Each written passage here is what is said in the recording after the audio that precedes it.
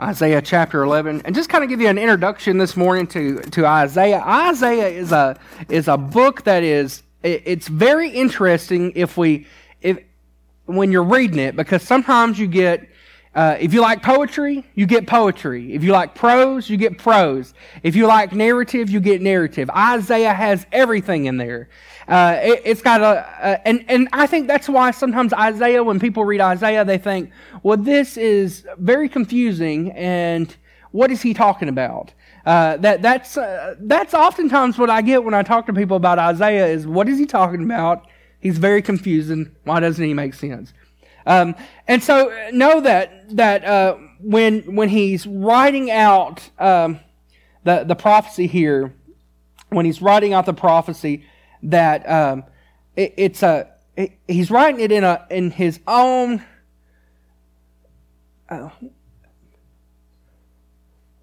Scripture is God inspired. We believe that it's God inspired, and so we're told in Paul, he says that all Scripture is God breathed. Now, we don't necessarily think that God micromanaged the method that they wrote it down in. And so that means that if you look throughout Scripture, that personality-wise, sometimes the writing style of Scripture, the writer's personality style comes out in that. So if you think about Isaiah, he's a little eclectic. If you kind of study him a little bit, he's a little eclectic, and that kind of helps us understand why he writes the way that he writes. And another thing that we have to understand is that Isaiah is writing to people in exile, or people about to go into exile, and then they're in exile, and then he's telling them about exile. And he's talking to a people that are desperate to be saved. Their world has changed. It's turned upside down. They're desperate to be delivered. They're desperate. They're people that are going into a life that is not what they're used to. They're going into a situation that many of them believe is hopeless, that they do not think that they will ever return to Jerusalem. And for many of them, they do not. Many of them will die in Babylon. Many of them will die in exile in Assyria. Many of them will be scattered among the empire, and they will die outside of their native land.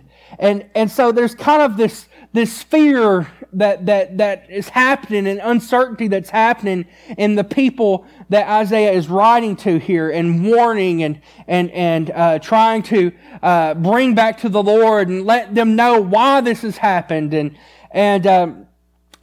This is a people that have not only been corrupt, but they've dealt with corruption as well.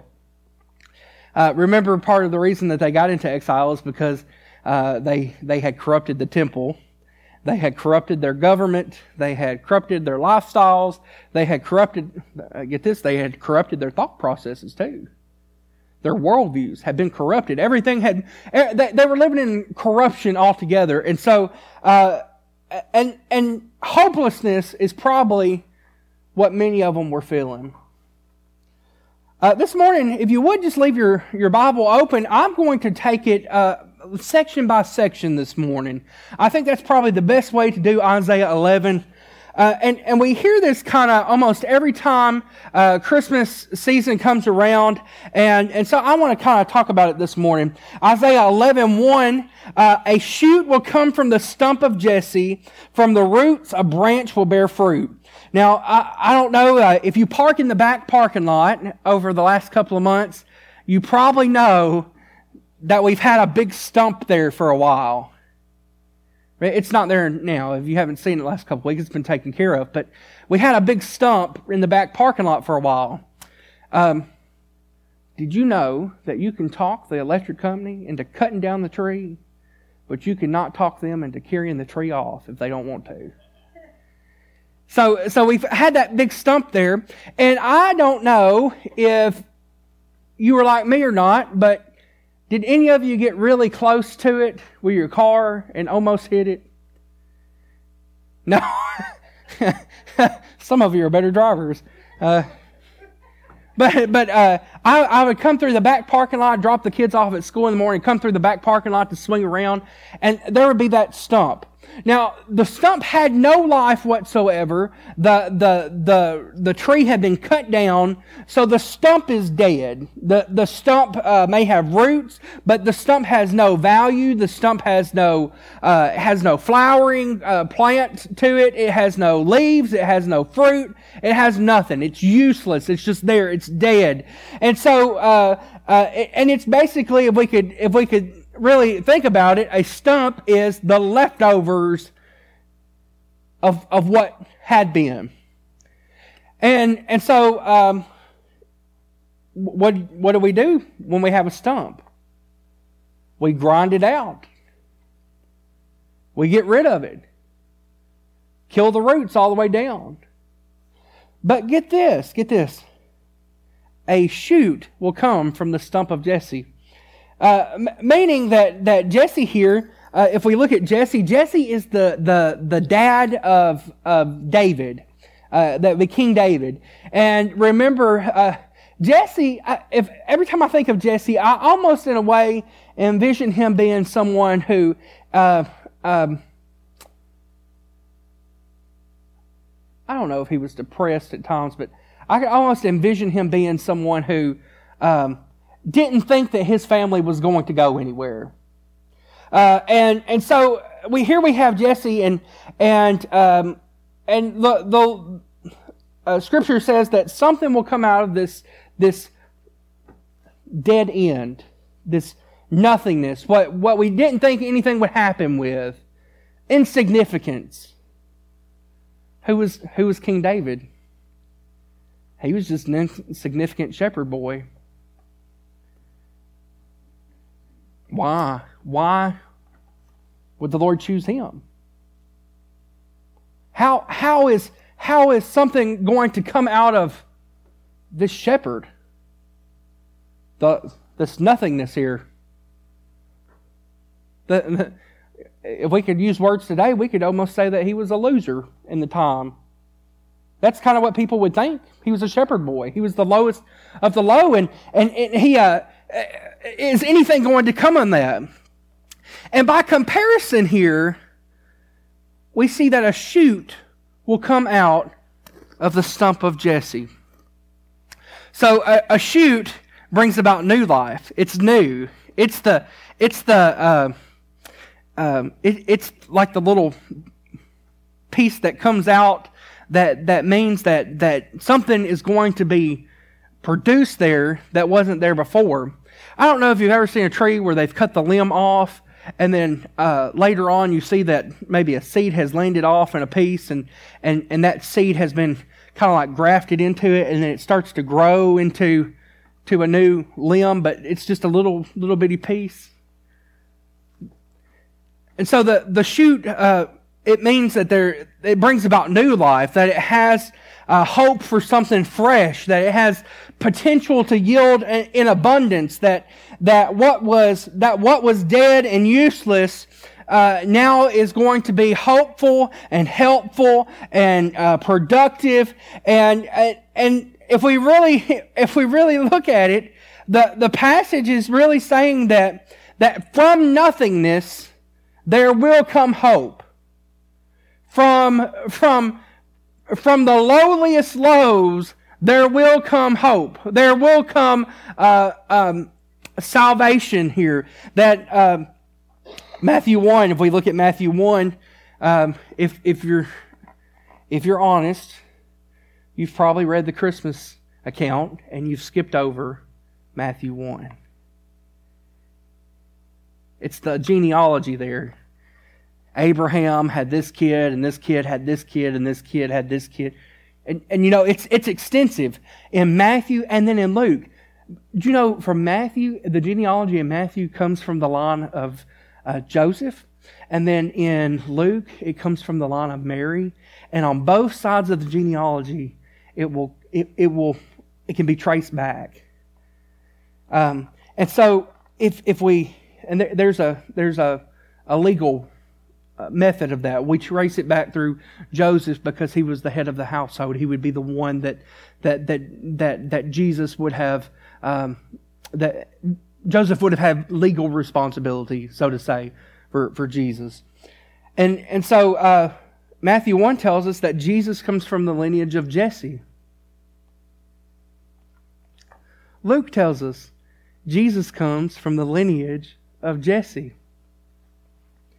Jesus is the shoot and the stump. What does that mean? You could think, well, Pastor, he sure does get excited about them plants and them dead things.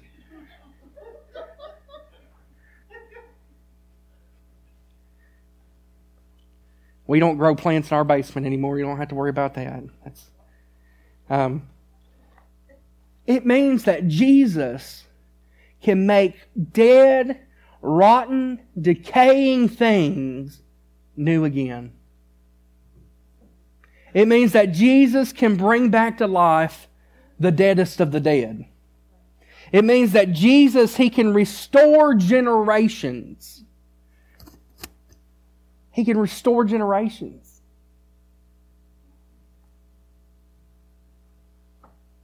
If you read through the genealogy, there's 14 generations from Abraham to Moses. 14 generations from Moses to David. 14 generations. There's 14 generations split up in between there in sections. What happens there? Do you know there's some unsavory people in the genealogy of Jesus? Pretty big unsavory people in the genealogy of Jesus. There's some women in the genealogy of Jesus that we would look at and we would say they're the disgusting filth of society. But they're in the genealogy of Jesus. What? Jesus restores generations. Jesus, He can give hope to hopeless situations. The stump is dead. The uselessness of Jesse and his family. The hopelessness that they were going to have. Now they have hope. Not only do they have hope, it's their very own lineage that's going to save them. Think about being from that line, and you know you're from that line, and it could be your great whatever, and you hear Isaiah proclaiming a shoot from the stump of Jesse will be the Messiah. What great joy that would be. And then we see that Jesus, He can use the lowliest of the low to accomplish His plans and purposes. Amen. I'm thankful that Jesus does not use us based on our learned abilities, but He uses us based on His equipping and our obedience. Isaiah 11:2-5, the Spirit of the Lord will rest on Him, the Spirit of wisdom and understanding, the Spirit of counsel and of might, the Spirit of knowledge and the fear of the Lord. And He will delight in the fear of the Lord.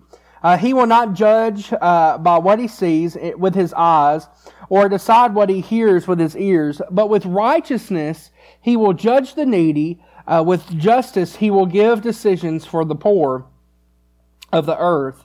He will strike the earth with the rod of His mouth. With the breath of His lips He will slay the wicked. With the righteousness will be His belt, and faithfulness the sash around His waist. So, two images here that we have to look at. Two images. The first image is this. Think about creation. It talks about He'll hit the earth with the rod of His mouth. He'll speak His breath, the wickedness. And so think about in creation when creation is breathed out, it is spoken into, and creation is made through the breath. It's through the breath of God. Okay, so there's the image there. And then we have another image here in Matthew 3:13. And 3:13 through 17, it says this. It says, "Then Jesus came from Galilee to the Jordan to be baptized by John. But John tried to deter him, saying, 'I need to be baptized by you. Why do you come to me?' And Jesus replied, 'Let it be so now. It is proper for us to do this, to fulfill all righteousness.' Then John consented. As soon as Jesus was baptized, he went up out of the water, and at that moment, heaven was opened, and he saw the Spirit of God descending like a dove and alighting on him. And a voice from heaven said, 'This is my Son, whom I love, with whom I am well pleased.'" We see this image in Matthew as well, and it comes the images of Jesus. That's who Isaiah is talking about here, the image of Jesus. And so we can be confident that Jesus has divine wisdom and understanding, and that is, he knows how to accomplish his purposes and his plans.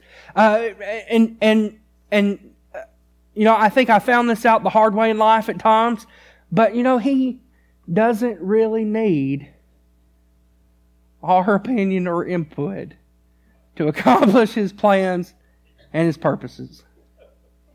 He needs our obedience. And sometimes, if we're honest, we can say that sometimes we try to tell the Lord how to do it. Lord, I don't know how you're going to save all of humanity, but this is what I think you ought to do.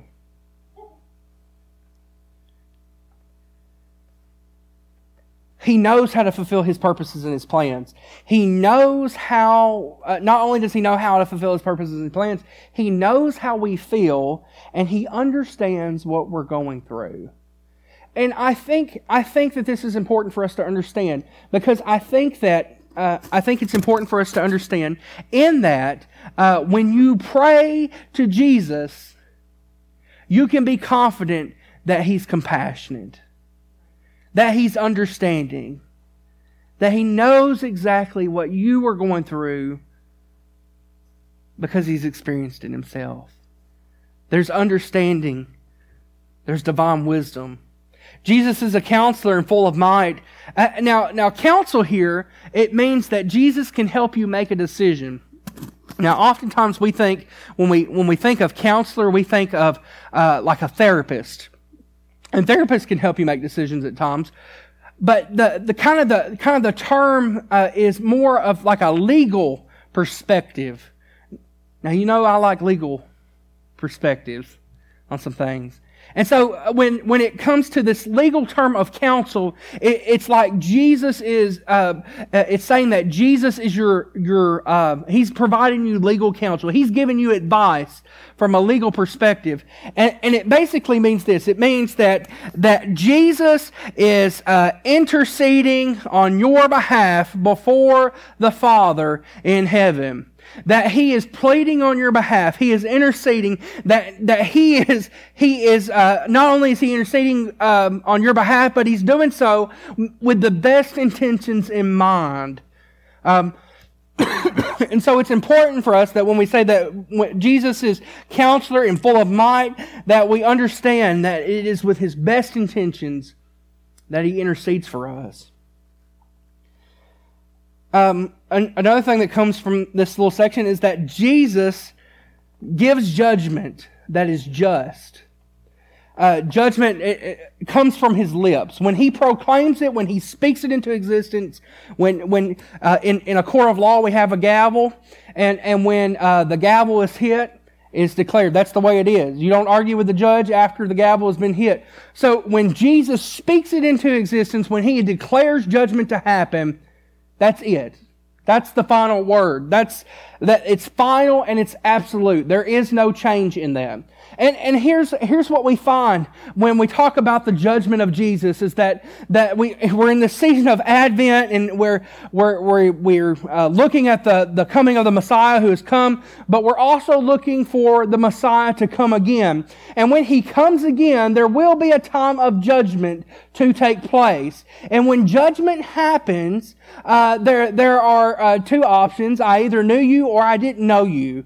That's what He says. And when he gives about judgment, it's final and it's absolute. There is no going back at that point. When judgment happens, it's done. And so this is a kind of a counter difference to their culture at the time, because remember that there is corruption happening in their government. There's corruption happening among the people. And so not only could corruption happen in the court where the judge could go back on his word, or the corruption happened with the leader, where the leader could go back on their word and declare one thing and then change their mind and do something else. It's saying that when Jesus brings about judgment, that's it. He's not changing His mind on it. And I think that it's important for us to know, not only for our own spiritual life and our own relationship with Jesus, that one day there will be a time where every knee bows and every tongue confesses that Jesus is Lord, and that's the moment. No decision can be made after that, because judgment will happen. There's a time when the opportunity for people to respond will close. And so for us in our own spiritual lives, we have to evaluate. It's almost a thing. We have to say, Lord, am I in my relationship with You? Is it pure? Is it genuine? Is there anything that I need to repent of, because I don't want sin in my life?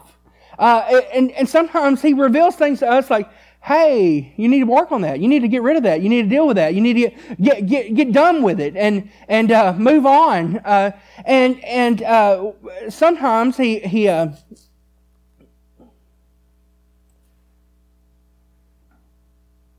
for Christians, we need to make sure that at Judgment Day, we can say that we've abstained from sin and we've followed Him 100%. His judgment is complete and it's absolute. Now, on the other side of that, in the realm of evangelism, there's people that need to know about Jesus. There's people that are going to die and go to hell unless they know of His saving grace. His judgment is final and absolute. Jesus has no corruptible intentions, and He has no corruptible judgment. Righteousness is who He is, and faithfulness is who He is about. Jesus is always faithful to those who follow Him.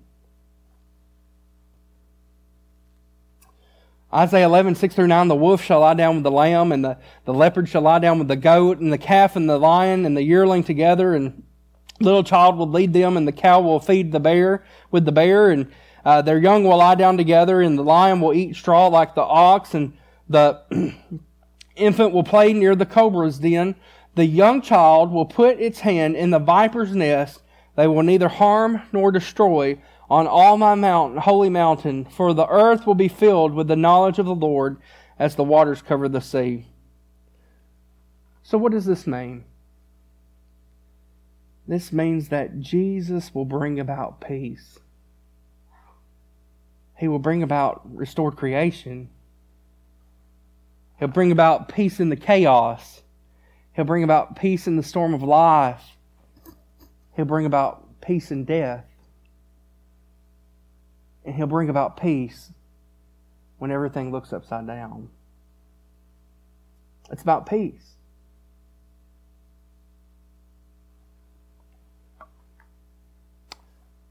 Sometimes I listen to Dave Ramsey, and he closes out every show with, "You can't have peace without the Prince of Peace."